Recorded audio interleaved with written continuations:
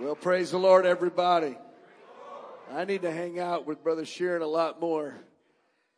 When he gets done introducing you, you don't even recognize yourself, but it feels good anyway. Amen. I give honor to all the apostles and prophets and evangelists and bishops and pastors and teachers and ministers that are in this place. Punch your neighbor right now and say, we are all ministers. Amen. It is my honor to be here with all of you. Thank you so much, amen, for being such a strong section. I don't know.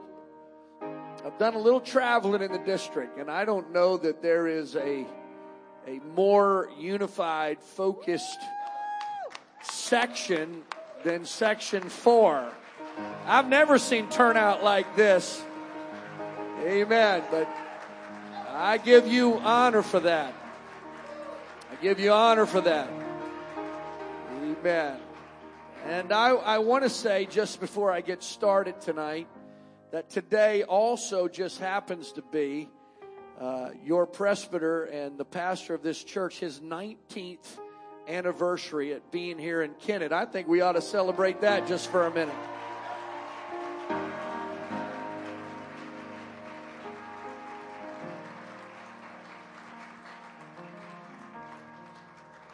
I'm looking out over this audience at so many qualified preachers in this place. All of you could do a better job than what I'm going to do. But I'm going to do my best, and I'm going to do what I feel like that God laid on my heart to say tonight. I don't know why it matters, but I'll say it because I want it to. I've never preached what I'm about to preach anywhere else other than what I'm about to preach it right here. But I feel like that God has directed me to speak specifically on something that pertains to why we've all gathered here tonight. And so tonight I want you to turn your Bibles to Jonah, the book of Jonah. We're going to look at chapter 4, and we're going to read verse 11, just one verse. Jonah chapter 4, verse 11. Amen. Thank you, worship team. What an amazing worship team that has led us into the presence of the Lord. Jonah chapter 4, verse 11. And should not I spare Nineveh, that great city, wherein are more than 600,000 persons that cannot discern between their right hand and their left hand, and also much cattle. I want to preach for just a few moments tonight on this subject. Why God spared Nineveh. Why God spared Nineveh. I want your presbyter to pray over this portion. Let's pray together. Father, tonight your word is anointed. We pray that you would anoint the messenger. I believe, God, that you are going to speak, that we are going to hear and respond and reap a result. If you believe that, say amen and shout praise to the Lord as we're ready to receive his word. Amen. Amen. Thank you for praying together. You may be seated. When you study the city of Nineveh, you'll find that it had been founded by a famous man in Genesis by the name of Nimrod. And it was the capital of the great Assyrian Empire. Nineveh was not a good place. It was a horrible place. It was not a place that you would plan your vacations around, or you would not make plans to go there for any special occasions. Nineveh was a place you wanted to avoid. It was vile. It was wicked. It was immoral. It was a decadent society. It was a place of whoredoms. It was a place of violence, a place that the prophet Nahum called a bloody and a cruel city. They were known for their sacrifice of children to their gods. If they didn't like someone, or if you were captured by them, even if you were just a stranger passing by, a sojourner, if they decided that they didn't like you, it was common for them to maim you, like cut off your hands, or cut off your nose, or cut off your ears, or other extremities. Archaeologists and historians have found records of the kings of Nineveh bragging about their dastardly deeds. Here's one for you. I gouged out the eyes of many. I made one pile of the living and one pile of heads. I hung their heads on trees around the city. I flayed as many nobles as had rebelled against me, and I draped their skins over the piles of corpse. Another one reads, I flayed many who spoke against me, and I draped their skin over the walls. I cut off their heads, and I built therewith a tower before the city. I know this is a little graphic, and apologize, but I want you to understand the place that we're talking about. Others says, I burnt their adolescent boys and girls. Pictorial records on gates and walls of the Assyrian Empire shows their troops holding captives and hacking off hands and feet. You see pictures of victims that were impaled on stakes, minus hands and feet. It is believed that many prophets were slain by the Ninevites. Many of them slain, flayed alive, their skin tacked to the city gates, with their bodies impaled, as I said, on stakes and left outside the city gate as basically a warning for all other prophets who might consider coming to their city. We're talking about an evil and a barbarous people. So the first thing that we can be sure of is this, that Nineveh was not spared because the citizens were good.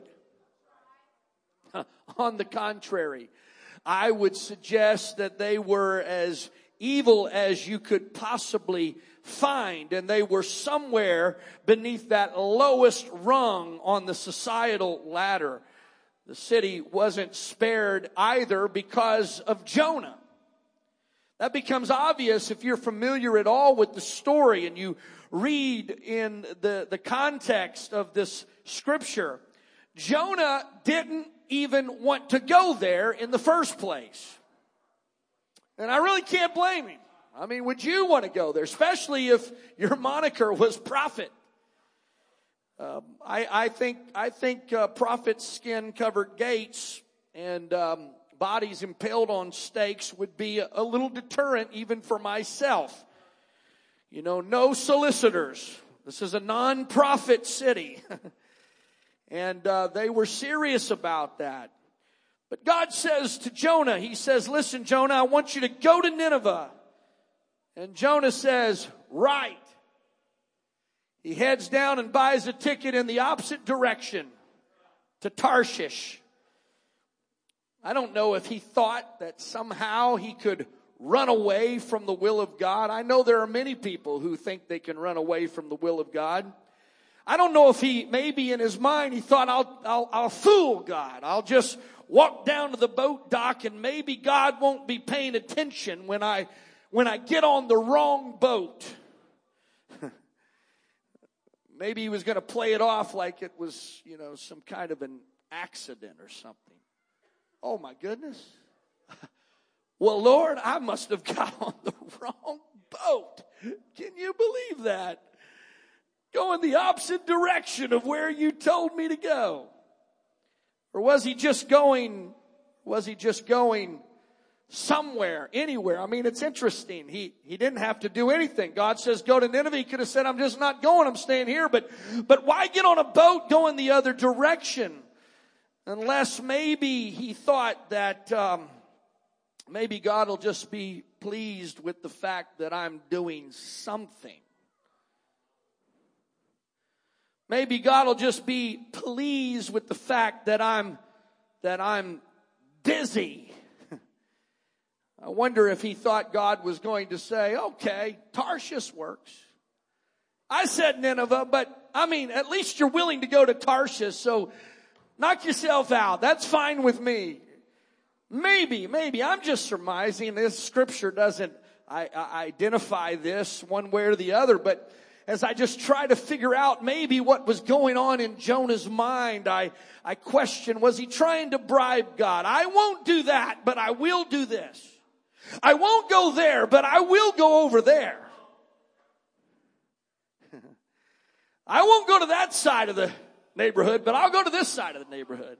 I won't go to that side of town, but I'll go to this side of town. I won't do that ministry, but I will do this ministry. Being busy doesn't always mean that we're in the will of God. And doing something else is no substitute for doing what God has asked you to do. So make no mistake, it wasn't because Jonah had a burden for Nineveh that God spared it. He's on his way to Tarshish. Now, when you study this, you'll find out Tarshish was a long ways away. He wasn't just going the wrong direction. He was choosing to go quite some distance. Now, from Joppa, that's where he set sail. He was 725 miles from Nineveh. But he decided that he was going to go to Tarshish, which was in Spain.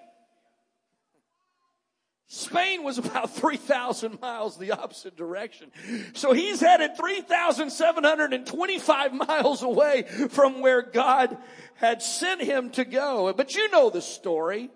You know the story well. He gets on the boat, and somewhere between Tel Aviv and Spain, there's a storm that arises. And suddenly that great tempest began to break up the boat, and they're all crying out to their gods for their life, and they wake Jonah. Jonah's sleeping in the middle of all this. I don't know how you sleep in the middle of a storm like that, but they wake him up and they said, listen, you got to call on the name of your God, because if you don't, we're all going to perish. And he gets up and he kind of knows what's going on, and finally it's a disastrous moment. They realize, man, we're not getting any help here. Maybe our gods must be mad at us, or his God must be mad at him. We need to find out whose fault this is. And so they cast lots, and when they cast lots, sure enough, it falls upon Jonah. And so they turn to Jonah and they say, who are you and what have you done? And Jonah says, well, I am a Hebrew, and I fear the Lord, the God of heaven. I'm not listening to him, but I fear him, which hath made the sea and the dry land. The men were exceedingly afraid and said unto him, why hast thou done this? Because they understood that, the Bible says the men knew that he had fled from the presence of the Lord, because he told them that he had fled from it. Then said they unto him, what shall we do unto you, that the sea may be calm unto us? For the sea was wrought and was tempestuous. And he said unto them, take me up and cast me forth into the sea. So shall the sea be calm unto you. For I know that for my sake this storm has come upon you. Now Jonah says, just throw me overboard and it'll fix your problems. And these guys are very compassionate, much more compassionate than Jonah. I mean, they're going to intercede for him for a little while. They're going to do whatever. No, we can't throw you overboard into this storm. We're going to do everything we can to hold the ship together. They're throwing stuff out the side. And finally it becomes impossible. And they say, well, it's him or us. So I guess he's got to go. And so they grab him and they throw him overboard. Just as soon as they throw him overboard, the Bible says that the sea ceased from her raging. Then the men feared the Lord exceedingly and offered a sacrifice unto the Lord and made vows. There was a little revival right there on the ship. They weren't calling on their gods anymore. They were calling on the Lord, which was Jehovah. We're talking about offering a sacrifice unto Jonah's God. But the Bible said for Jonah, they're having revival on the boat. Jonah is having a little revival of his own. It don't feel like revival, but the Lord had prepared a great fish to swallow up Jonah, and Jonah was in the belly of the fish 3 days and 3 nights. This great fish swallows Jonah. God sends a taxi somewhere between Tel Aviv and Spain, an Uber to pick up Jonah, swallows him up, and you can't guess where he started taking him. He spins that buggy around, and they're headed back towards where God has a way of getting us where we're supposed to be. I got some good advice. Just surrender to the will of God. Quit fighting it. Quit wrestling with it. You want to be in the will of God. God's very creative about getting us where he wants us to go. He sends the fish to Nineveh, and then he makes the fish sick.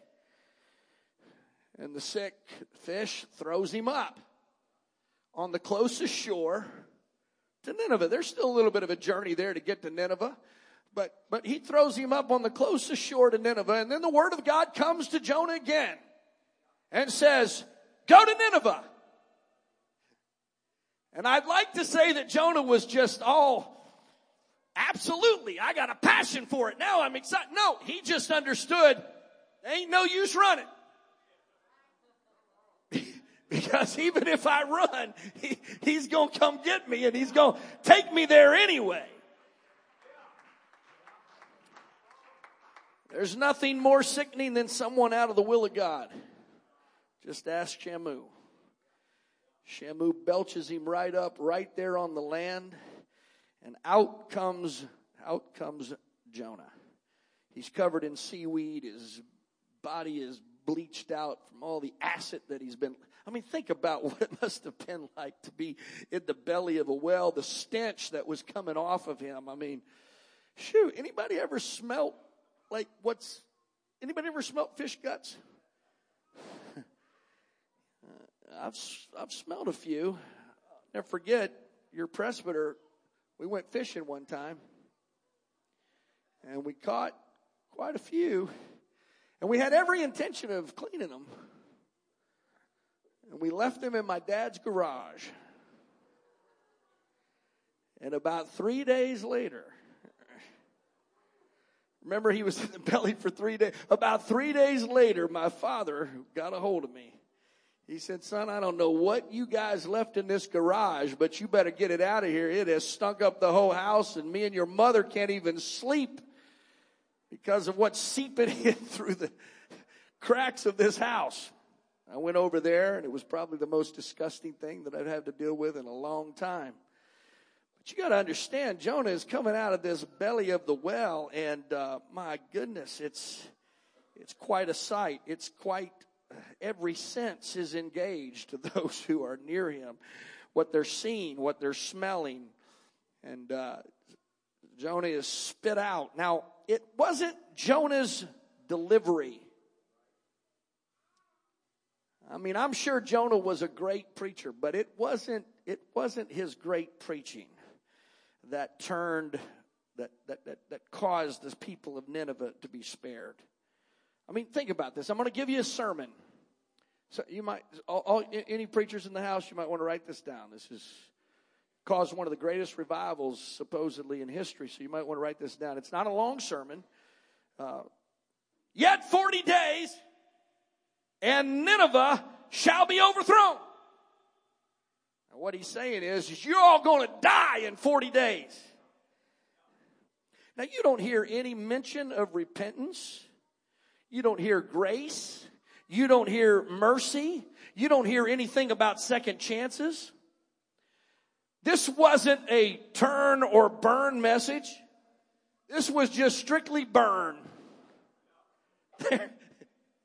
Some of you were saying, we don't like those turn or burn messages. Well, this was just burn. There wasn't even any turn in it. The end is near. Yes. You guys are going down. Woo. Hallelujah. Everybody dies in 40 days. And I'm glad about it. I'm glad about it. This is the attitude that he comes in. God hates you, and he's going to wipe you out. This is the classic "you're going to hell" sermon, and there's no escape route attached to it. How would you respond to an evangelist that came through your church and said, you're all going to hell and I'm glad about it. But amazingly enough, the people repent. They believe God. But it wasn't because of Jonah's master delivery that God spared the people. In fact, it's amazing that Jonah wasn't shish kebabbed for what he was saying and what he was doing. He was probably thinking in his head, I kind of just imagine he was thinking, y'all gonna kill me, but my only solace in this whole thing is God's gonna kill you back. So do whatever you want to do to me, but just know this, it's gonna be bad for you. 40 more, just 40 days. He's counting them down. He's marking them off. You know, like our kids do for Christmas? He's marking off the days. 30 more days. 20 more days. 10 more days. He's getting excited. I can't believe I'm still alive. 10 more days. But yet there's something happening in the heart of the people. Now, I think maybe one of the reasons why they were responding is that visual that they were getting that I talked about earlier. You got to remember that Nineveh, they served many gods, but several of them, one of them was Ninua, the goddess of the waters, and Onis, a god with the body of a fish attached to the head of a human. And Dagon, the chiefest god, he was the god of the sea who was half man and half fish. So maybe they got the report. Somebody was down by the shore and said, do you know how this guy got here? Out of the sea came this huge fish. He walked out of his mouth. And so we better listen to what he's saying, because I think maybe this might be a messenger from our gods. So of course they're paying attention. Of course they're listening. Can you imagine all of those eyewitness accounts? And again, he's possibly ghastly bleached in appearance. Seaweed maybe is still on his ear or somewhere caught on his arm somewhere. No, they're not going to skin him. They're not going to shish kebab him. They thought, man, this is somebody that's been sent by God. And so the people began to listen to the warning, and they begin to call upon his God, and they begin to repent, and they do it for 40 days. From the minute that he started preaching, the Bible says that there was a fast that was called, and the king called, it was citywide. Everybody was called on this fast. Your pastors are nice to you. I know they get up and say, we're going in a prayer and fasting revival. And so we want everyone to pray and fast. And how many will do it? In fact, we don't even expect everybody to do it. We just hope, can I get somebody for Monday? Can I get somebody for Tuesday? For all you that think you can't go without food for a day, well, maybe can you just give up your favorite thing? And we figure out ways to make it accessible to everybody. And I'm not against Daniel fasting. I'm not against fasting your favorite thing. I think any way that you can, try to crucify your flesh, that's a good thing to get involved in. But I want you to understand this king is radical. He says nobody gets anything to eat or drink for 40 days. Not only that, we're putting all your pets on a fast too. All your pets, all your livestock, all your animals. Now that's pretty serious right there. And the Bible says, and God saw their works, that they turned from their evil way, and God repented of the evil that he had said that he would do unto them, and he did it not. So God spares them.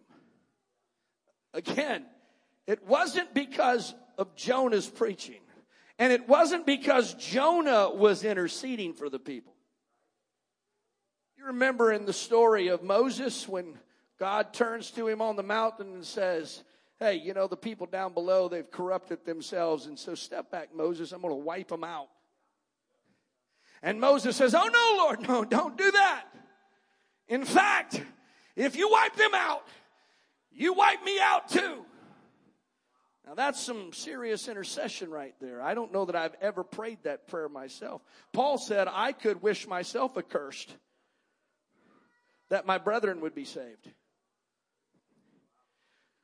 I'm just telling you, I'm just being honest. I don't know that I've ever got to that level of intercession to where I would say I wish myself lost so that others would be saved. But this is what Moses is saying. If you're going to write them out of the story, then write me out of the story as well. And God seemingly spared the Israelites because of Moses' intercession on their behalf. Make no mistake, you're not seeing that same kind of passion or maybe I should say compassion from Jonah. Jonah said, kill them, crisp them, bake them, French fry them, whichever way you like them best, just get rid of them, wipe them out. And when God chose to spare them, Jonah doesn't rejoice. On the contrary, he gets angry. He gets mad. It displeased Jonah exceedingly. And he was very angry. And this was what his prayer sounded like. O Lord, was not this my saying when I was yet in my country? Therefore, this is the reason why I fled before thee unto Tarshish. This is why I was going 3,000 miles in the other direction. Because I knew that you were a gracious God, and you were merciful, and you were slow to anger, and you were of great kindness, and repentest thee of the evil. He had the audacity to tell God, the reason I went to Tarshish wasn't the fact that prophets' heads are stuck on tops of stakes and their skins are tacked to city gates. I went to Tarshish because I knew that if they repented, you'd spare them.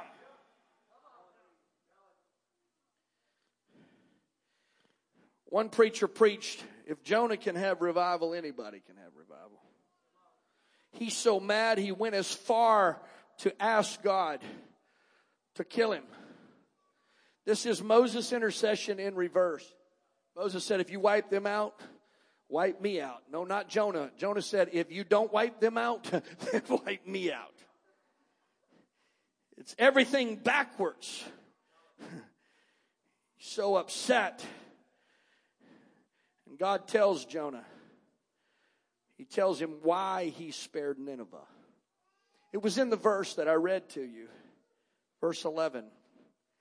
And should not I spare Nineveh, that great city, wherein are more than 600,000 persons that cannot discern between their right hand and their left hand, and also much cattle. It doesn't take much digging to find out that Nineveh had an estimated population of 600,000 plus. And God says, I spared them because 600,000 of them don't know their right hand from their left hand. That's 120,000 people. So out of 600,000 population, there's 120,000 of them. God's got it down to a very precise and specific number. There's 120,000 of them that don't know their right hand from their left hand. Now, what kind of people does that represent? Or who does that identify? Or who is that speaking about? Well, in my little elementary mind, the only thing that I can come to, and I believe that it is accurate, is he's talking about children. God said, I spared Nineveh because of the kids and because of the cows. We'll get to the cows in a minute, but we need to stop and talk about the kids. And should I not spare Nineveh, that great city wherein are more than 600,000 persons that cannot discern between their right hand and their left hand? He did it for the kids. The ones who are neither good nor evil. I did it for the little ones whose ideas and behaviors haven't been completely shaped yet. I did it for the kids whose characters are still being formed and fashioned. I did it because of the children that are there. This opens up a window, I believe, into how heaven thinks. And it shows us who is priority to God. We know it to be true, but we were reminded of it all over again when I read this, that Jesus loves the little children. All the children of the world, red and yellow, black and white, they are precious in His sight. Jesus loves the little children of the world. He reminds us that children are the most priceless commodity that we have. Why did you spare Nineveh, God? It wasn't necessarily for the adults. In fact, had that been the only factor, I believe that Nineveh would have been destroyed. But it was because of the kids. Children are so important to God, and sometimes we can forget just how precious they are to Him. We can get so caught up in our own services. You know, our adult class Bible study that's already been mentioned tonight, and our adult worship services, and our spiritual routines that we often and inadvertently, maybe not intentionally, but we push our kids to the curb. It becomes all about just keeping the kids quiet or sitting still or behaving. It's about not getting in our way or disrupting what we're doing or distract us from getting what we want and what we need. They become sometimes a burden to us and just another distraction. But what we fail to realize is that they're God's main attraction.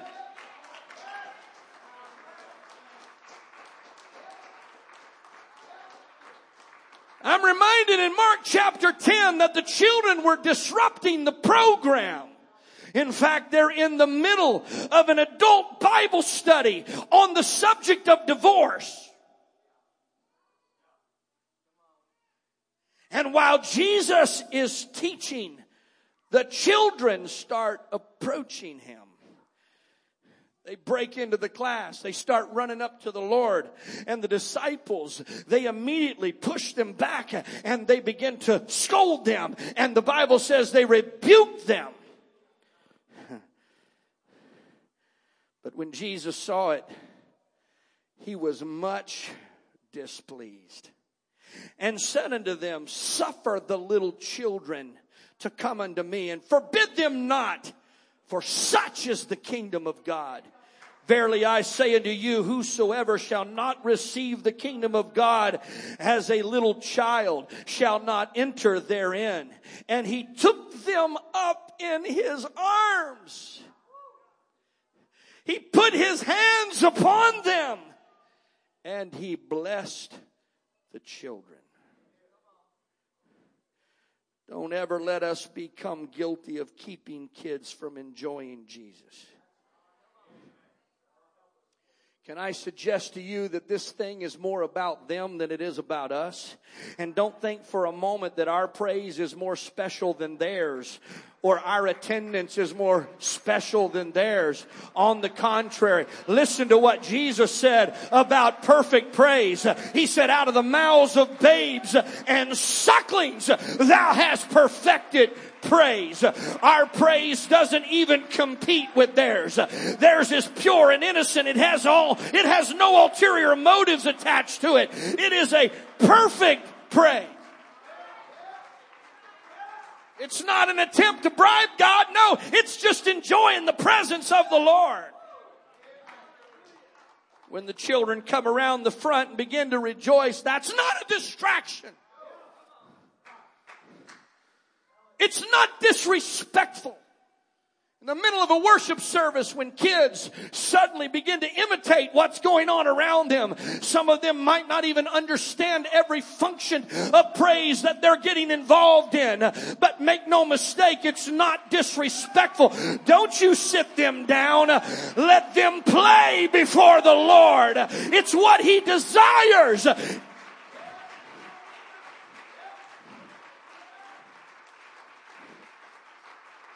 Listen, I tell our people at our church all the time, I don't want there to be property destroyed, and I don't want elders to get knocked down by kids running around the church and that kind of thing. And so we're going to have a little bit of a balance there. But at the same time, we're not going to sit them down and make them feel like they've just come to the penitentiary and they have to just sit there in shackles and chains while we do our thing. On the contrary, I don't want them thinking that the house of God is a place to be avoided, a place that they can't enjoy, a place that they can't be involved in. On the contrary, I want you to be happy in the house of God. I want you to find joy in the house of God. Go ahead, play before the Lord.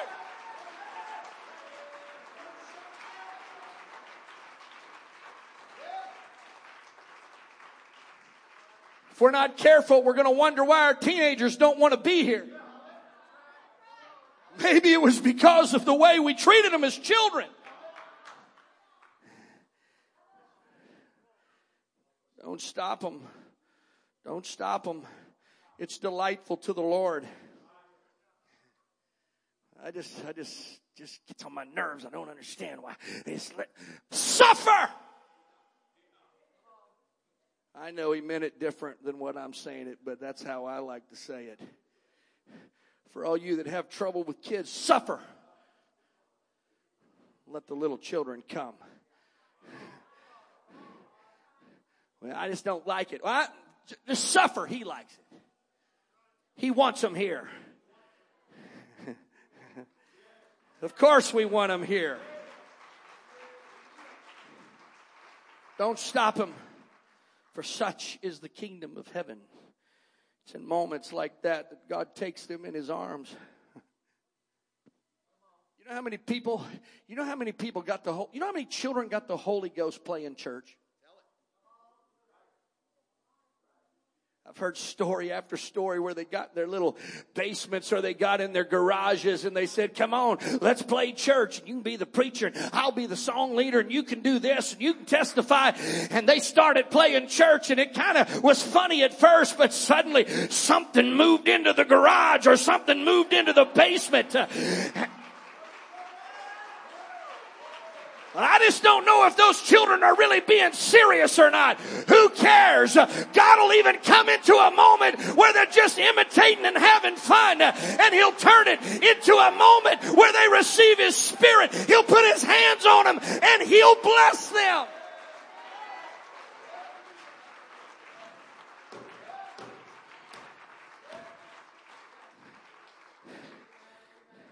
I know of people who's been called to ministry in their garage service that started as just a little game that they were playing. Hallelujah. Man, I feel the presence of the Lord, and here's why I believe I feel it is because he's endorsing what I'm saying right now.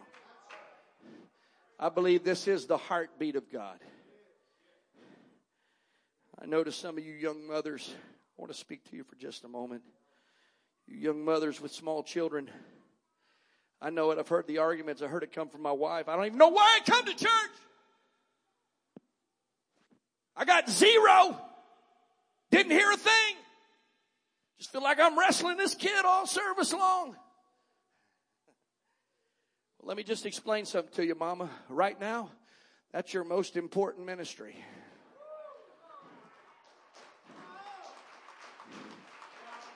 Your walk with God cannot be just dependent upon a hit every Sunday. It's going to have to be something that you walk with the Lord daily.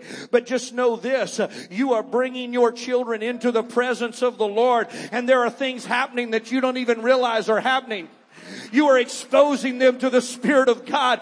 And you might go home exhausted, and you might go home weary, and you might go home tired, and you might think, man, I didn't even hear what a word of that sermon, or I didn't even get to sing on the song. No, you don't understand. Your children are absorbing they're feeling something. They're experiencing something. There is a communication that is happening between them and their Creator, whether you realize it or not. So you just need to understand. You just need to understand that This is your ministry, and this is the most important thing you could do. Honey, we getting everybody together, and we going to church tonight. I might not come away understanding anything that was said, but I know that my child is going to get something. God's going to touch them. God's going to bless them. Even when I don't see what's happening, even when I don't understand, there are things that are getting into the wet cement. There is an awareness, there is a sensitivity that is starting to take place. I am connecting them, amen, to a spiritual world. Hallelujah. Thank you, sissy. I appreciate that. You said you love children, or I love children. Hey, this is what I'm talking about right now. What a beautiful illustration that God just gave us. And you know what? For some, we would say, what in the world? Who do you belong to, honey? Who's your parents? Can you point out your parents? Who are you with? Them right there. You mean those parents allowed you to come up here? You mean they just let you walk up here? I'm so glad that they did. Because this is what it's all about. I said this is what it's all about. See, for some, that would have been a distraction. I think God did that in purpose. I think God just used a child to remind us just how much He wants them to come. Let them come. Let them be involved. Let them say what they want to say. Let them get involved in the worship. Let them bring the pastor a note while he's preaching.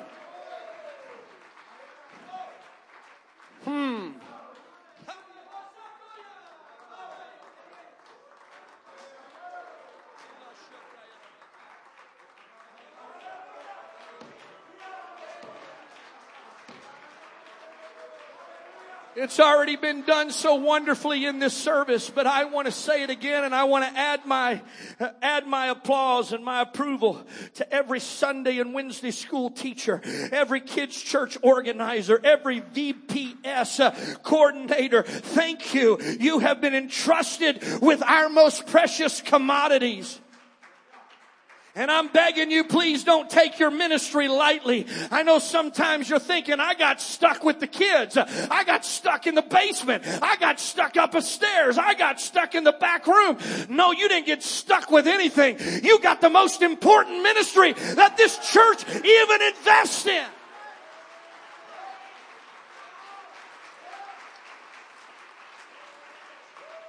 Don't approach it casually. Don't just show up and try to wing it.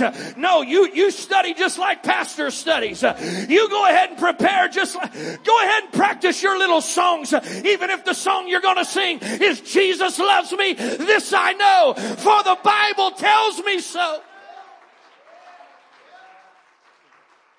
I don't know how many prodigals have come home and they told me, you know what? And when I felt the lowest, when I felt so unloved, when I was so ashamed, when I was carrying around labels that society had put on me, the only thing that got me through was that little song I learned in Sunday school. Jesus loves me. This I know, for the Bible tells me so.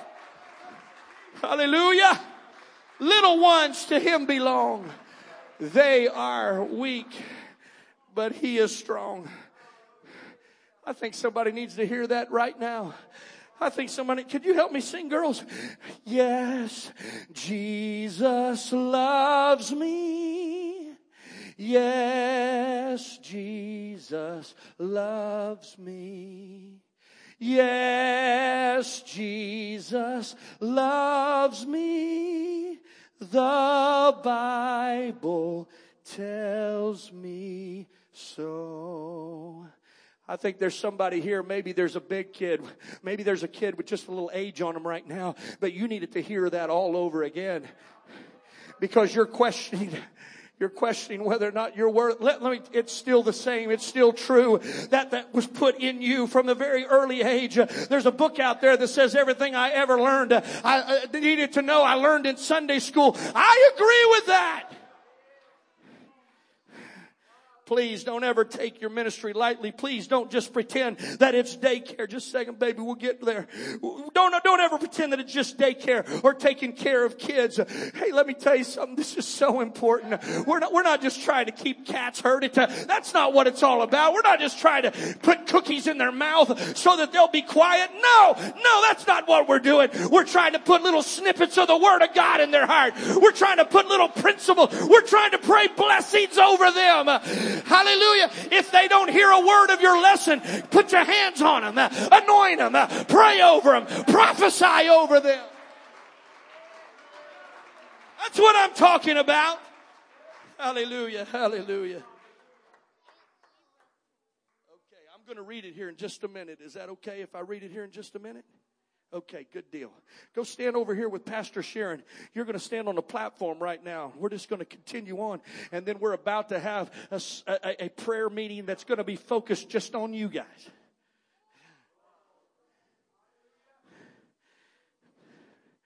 Talking to all those that are involved in bus ministry. Don't get frustrated. I believe you've found the heart of God.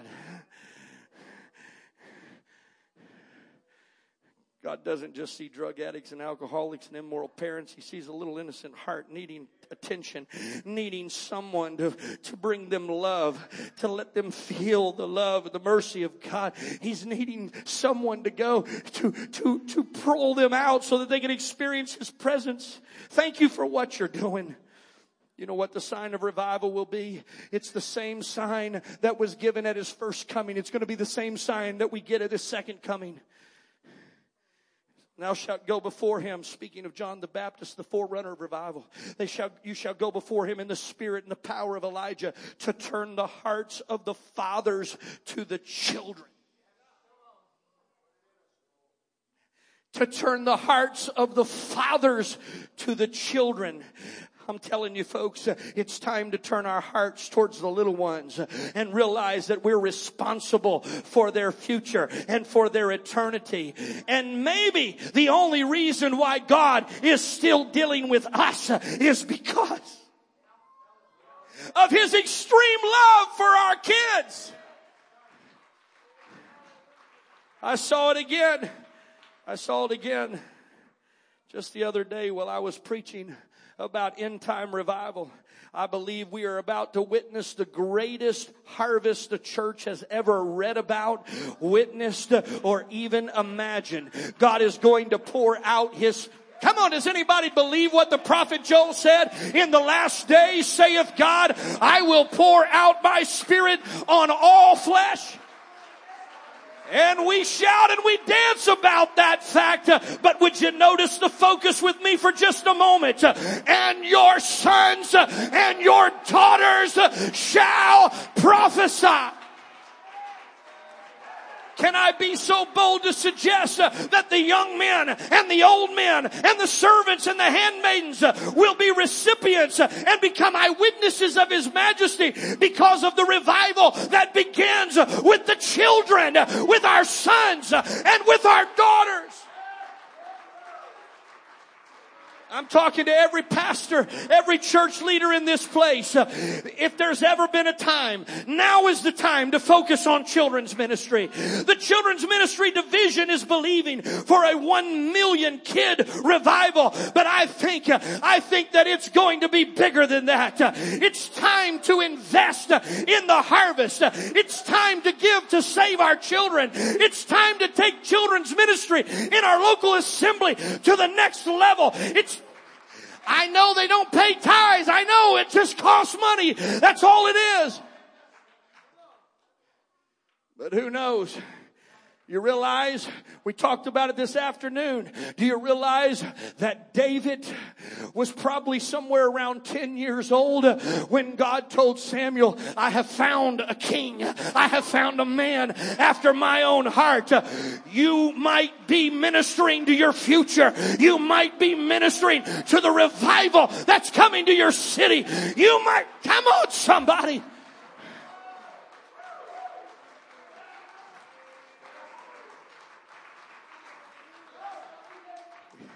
If you're not volunteering, it's time to volunteer. Volunteer to teach. Volunteer to get involved in kids' church. Volunteer to drive a van. We ought to start driving vans through every neighborhood looking for unchurched children. It's time to fill the extra spaces in our car with children that live somewhere along the route that we take to get to church. Oh, I know all you that work in the nursery. And let me just say this, mamas, I know sometimes you feel the pressure, and I get it. There's sometimes that it is necessary that you take them out and that you give them attention. But here's the thing. You need to try to keep your children in as much as you can. You need to keep them into this presence of the Lord. Don't let that just become a social club where you go back and have conversations with other mothers that are frustrated just like you and just turn the kids to play with toys. No. On the contrary, get them settled down and then bring them back out into the presence of the Lord. And for all those that are working the nursery, so that guests can come and they can hear and they can be moved on while you're back there. Don't just change diapers, but I want you to pray over them. I want you to pray, God, let them feel your love right now. Let something be tucked down in their heart. As I hold them, let them feel your arms holding them.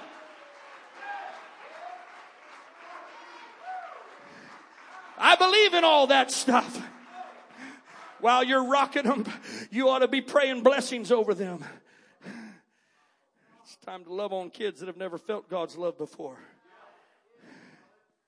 It's time to rescue future generations from the curse that they've been born in. Come on, somebody. I don't know why I'm feeling this, but I'm just going to say it. Do you realize that in your counties that there are more children in foster care than attend your church? You want to double your church? Just go find some children to foster and start loving on. We're all worried about what we're going to say. Brother Carlton, we're worried about what we're going to say. I don't know how to argue with adults. I don't know how to do. I'm just not smart enough. I just don't know all about. How hard is it to minister to children? And furthermore, if you train up a child in the way they should go, what would happen? What would happen, Brother Gorley, if we got serious about, you know what? We're going to open our homes up and we're going to start taking in children that don't have homes. Children that come from troubled backgrounds. And I don't know why I'm saying it, but somebody needs to hear it. We need to start thinking about adoptions.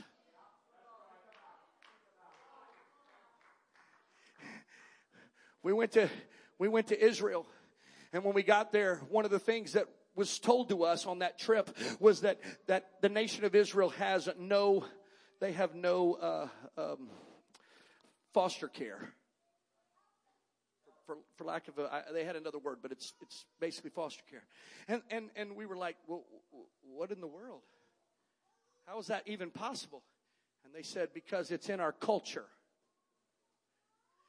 First of all, if someone is in a distressing situation, or if someone is abandoned, or if someone loses their parents and are orphaned, then just naturally other family members take them in. It's a part of our culture. But they said, if there are no family members that are qualified or able to take them in, then their next door neighbors take them in. And I said, really? How do you get them to do that? They said, we don't have to get them to do that. It's in our culture. What would happen if it became our church culture? That we just adopted every orphan, that we just put our arms around every troubled child.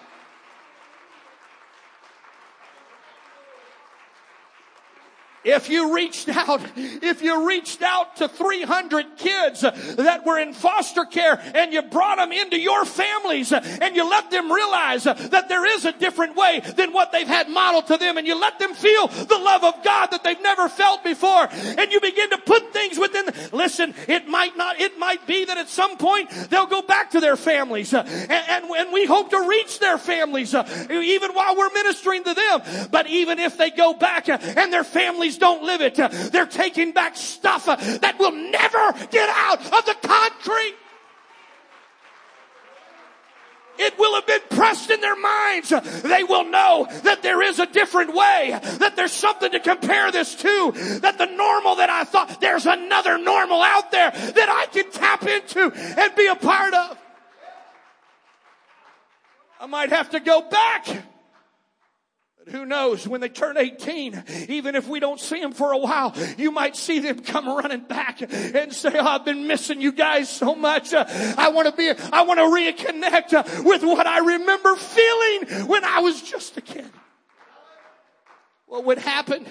What would happen if we wrapped our arms around them and at the age of 5 and 6 and 7 and 8, they were filled with the baptism of the Holy Ghost and they were able to take that gift back with them into any situation that they were going to be exposed to.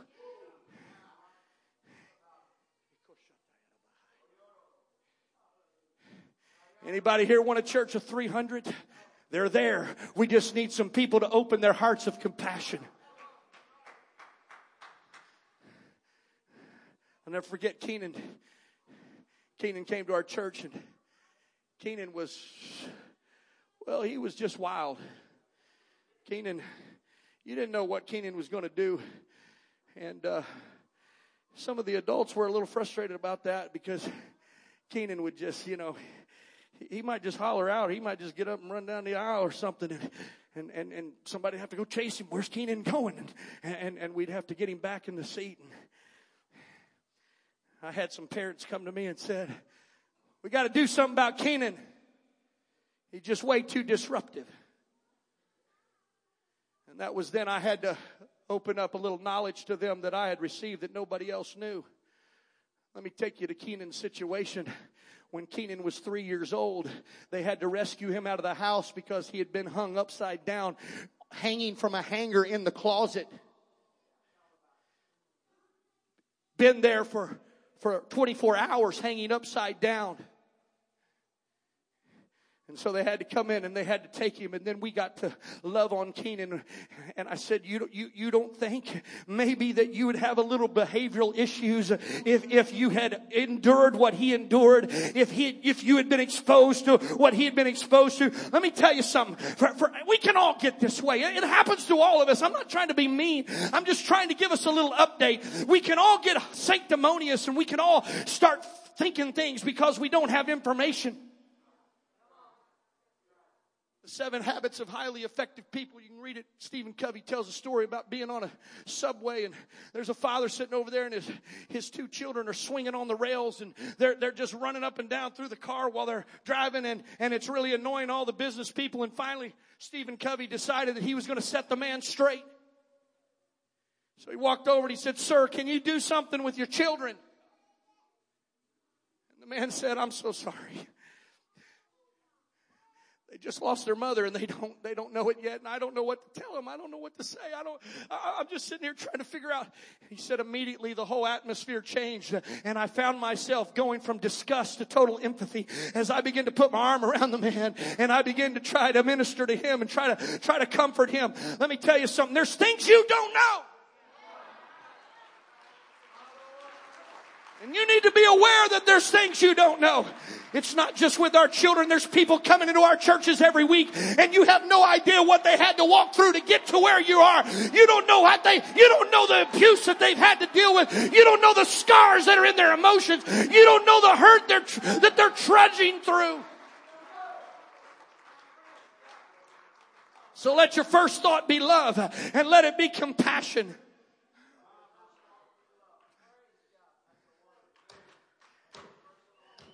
I said, leave Keenan alone. I'll deal with Keenan. You just leave him alone. Well, they're telling me all this. Until I told them the story. And then they're like, you know what? The very people that were upset at Keenan, I saw them the next week. And they're going up to him and they're wrapping their arms around him. And they're loving on him. And when Keenan comes to the front, and he's got ADHD. So he comes to the front and he worships for about 2 seconds. And then he's ready to go. But that 2 seconds while he's got his hands up, I watched them. They're running to him. They're putting their hands on him. Oh, Lord, bless him. Lord, touch him. Let him feel something right now.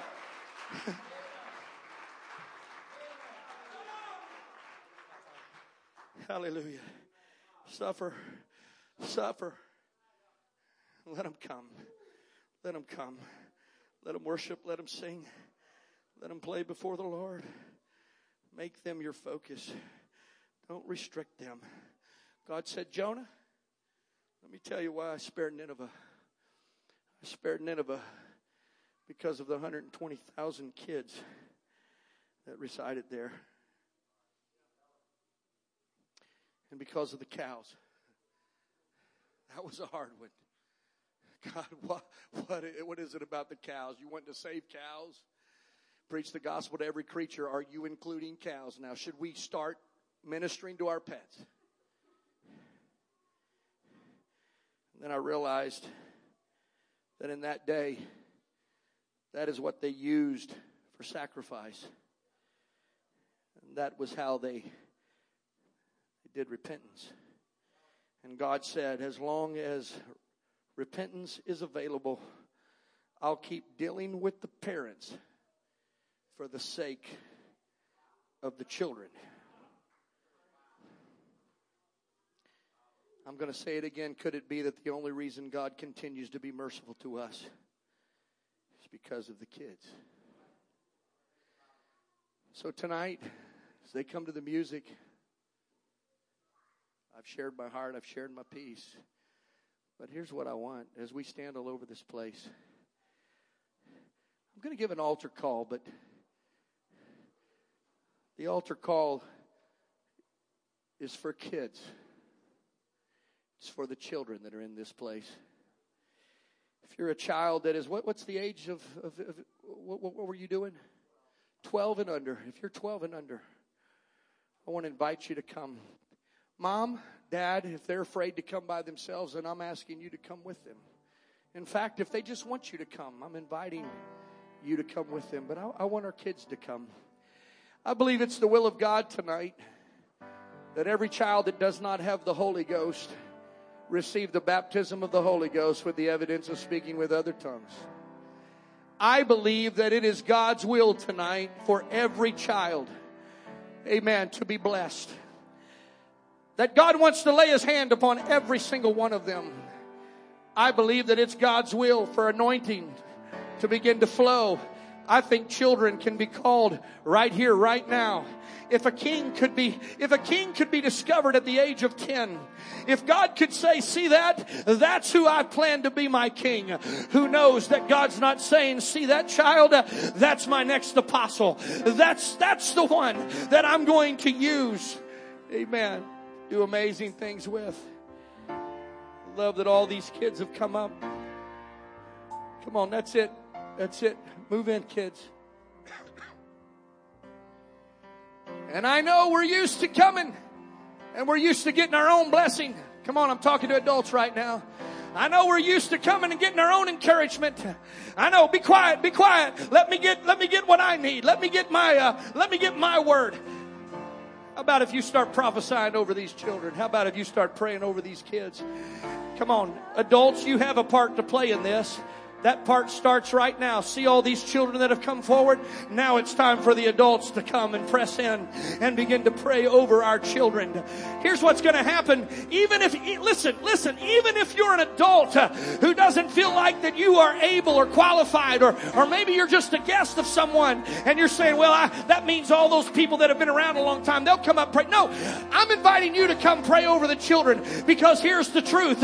While you begin to bless the children, God is going to bless you both, and God is going to touch you both. In fact, I have a feeling if you'll put what's on God's heart first, that God, He will seek first the kingdom of God and His righteousness, and then all the other things will be added unto you. I believe this is a principle that even applies to this sermon and this service tonight. Young people, children, lift your hands right now. Lift your hands and begin to worship the Lord right now. Just begin to talk to God. I love you, Jesus. I love you, Jesus. Listen, adults, there's going to be kids that maybe are not familiar with what they need to do or what the next step is. You can coach them. There's going to be some that's just going to seem oblivious. That's all right. That's all right. Just bless them. Just put your hands on them and bless them. Prophesy over them. Speak words of life over them. It might be that there's a child that you just feel led to wrap your arms around and remind them that Jesus loves them, and so do we. Hallelujah. Hallelujah. Hallelujah. That's it. That's it. Kids, you've got Jesus' attention. He loves you. He wants to hold you. He wants to touch you. He wants to bless you. He wants to heal you. He wants to put His Spirit in you. Hallelujah. He wants to give you joy that can't even be described. Hallelujah. He wants to give you all of the blessings that heaven affords. God bless these that are coming. Hallelujah. That's it. That's it. Pray over our children. Pray over our children. Come on, that's it. Let's focus for a moment on our sons and our daughters. Hallelujah. Some of them are our own. Others are the sons and daughters that God has brought into our assemblies or our children's ministries. Pray over them. Bless them. Speak life into them right now. Oh, Jesus, bless these kids. Hallelujah. Let them feel your presence right now. I pray, Lord, that your power would just begin to flow through this room. I pray that every child's heart would be connected right now to your voice and to your presence. Let every sense right now begin to receive data that's coming from you, oh God. In the name of Jesus. In the name of Jesus.